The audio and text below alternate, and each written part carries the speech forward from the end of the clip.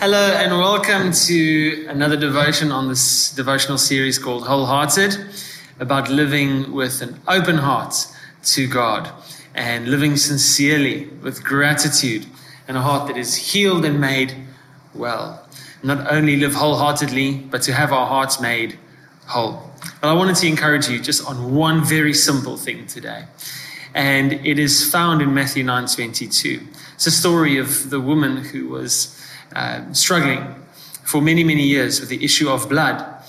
And in Matthew 9:22, Jesus turned to her after she had touched the hem of his garment or the edges of his cloak, it says.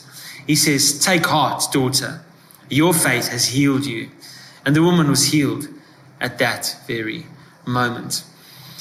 Now, the healing was for her to become clean. You see, as a woman who was subjected to an issue of blood for so many years, she would not have been able to even form part of the community at all. She would have been an outcast.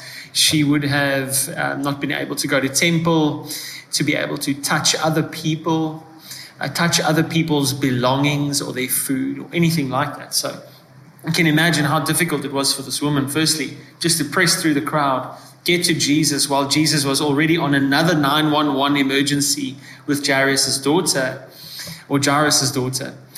And Jesus notices her. And what's really awesome in this moment that should encourage you is that instead of when she touches Jesus, Jesus becomes unclean, which is what the law would have told him to do, would have told him was happening.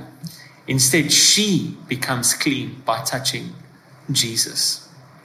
See, lots of times we think that because of something I've done wrong has made me dirty, and therefore I should not form part of the rest of the world.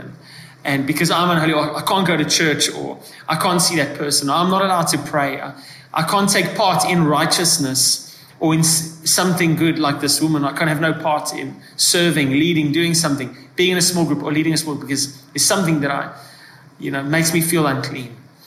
But I wanted to encourage you that Jesus takes the unclean and makes it clean. It is to be under law or under works to think that whatever you touch because you're unclean becomes unclean.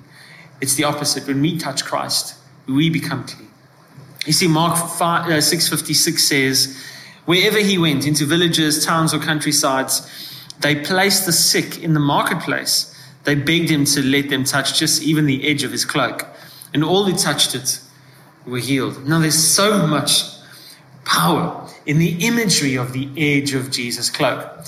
Now, an Israelite or a Jewish man during that time would have worn sort of a three-piece, at least, garment. It would have been like just sort of a normal garment, like a tunic or a robe, thrown over their body, and sandals, and then a cloak or a garment of sorts.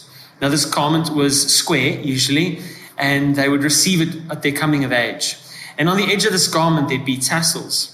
They instructed to have the tassels on the edges of their garments as a remembering of the Lord their God and remembering the 10 commandments he gave them and the fact that he delivered them. You can read about them in Numbers and Deuteronomy. They're supposed to be twisted white threads with purple or blue in between on the edges of the garments of the males.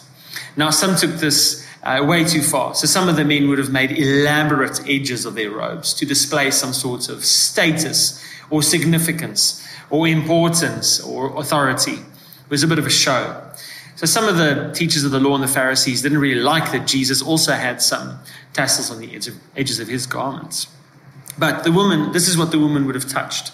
These tassels, these edges. And what they called the edges of the four corners of this garment were the wings of the garment. So each of the corners were called wings. And this moment in Matthew 9 is the fulfillment of a prophecy in Malachi 4. It says this in verse 2. But for you who revere or worship my name, the Son of Righteousness will rise with healing in his wings, and you will go out and frolic like a well-fed calf. So Christ, the Messiah, will rise with healing in his garments. And we, his people who revere his name, will go out and frolic or be set free, I think is the image that is being used here. Be able to dance, be totally set free, have our hearts freed from the chains which hold it. Now, isn't that beautiful? We know Jesus, who has healing in his wings, and he's made his dwelling amongst us and given us his Spirit. Now, the only thing I really wanted to encourage you with today, it's just you and me here right now, is to tell you the following. You are made clean. You are not dirty. You see, the blood of Christ has washed us from all unrighteousness. And this woman, as soon as she touched Jesus, became clean. You are not unclean. There's a scripture in Corinthians, I think it's 1 Corinthians 5:7 that says, you are unleavened or without sin. So be ye unleavened. It says, you are without sin. So act like you already are. It's saying you are clean. You are not dirty. Now act in accordance with your cleanness. So I wanted to encourage you that if something happens in your heart, something feels like it's crept in, walk on and let the dirtiness wash off and fall off like water off a duck's back, because Christ has made you clean. Thank you very much for listening.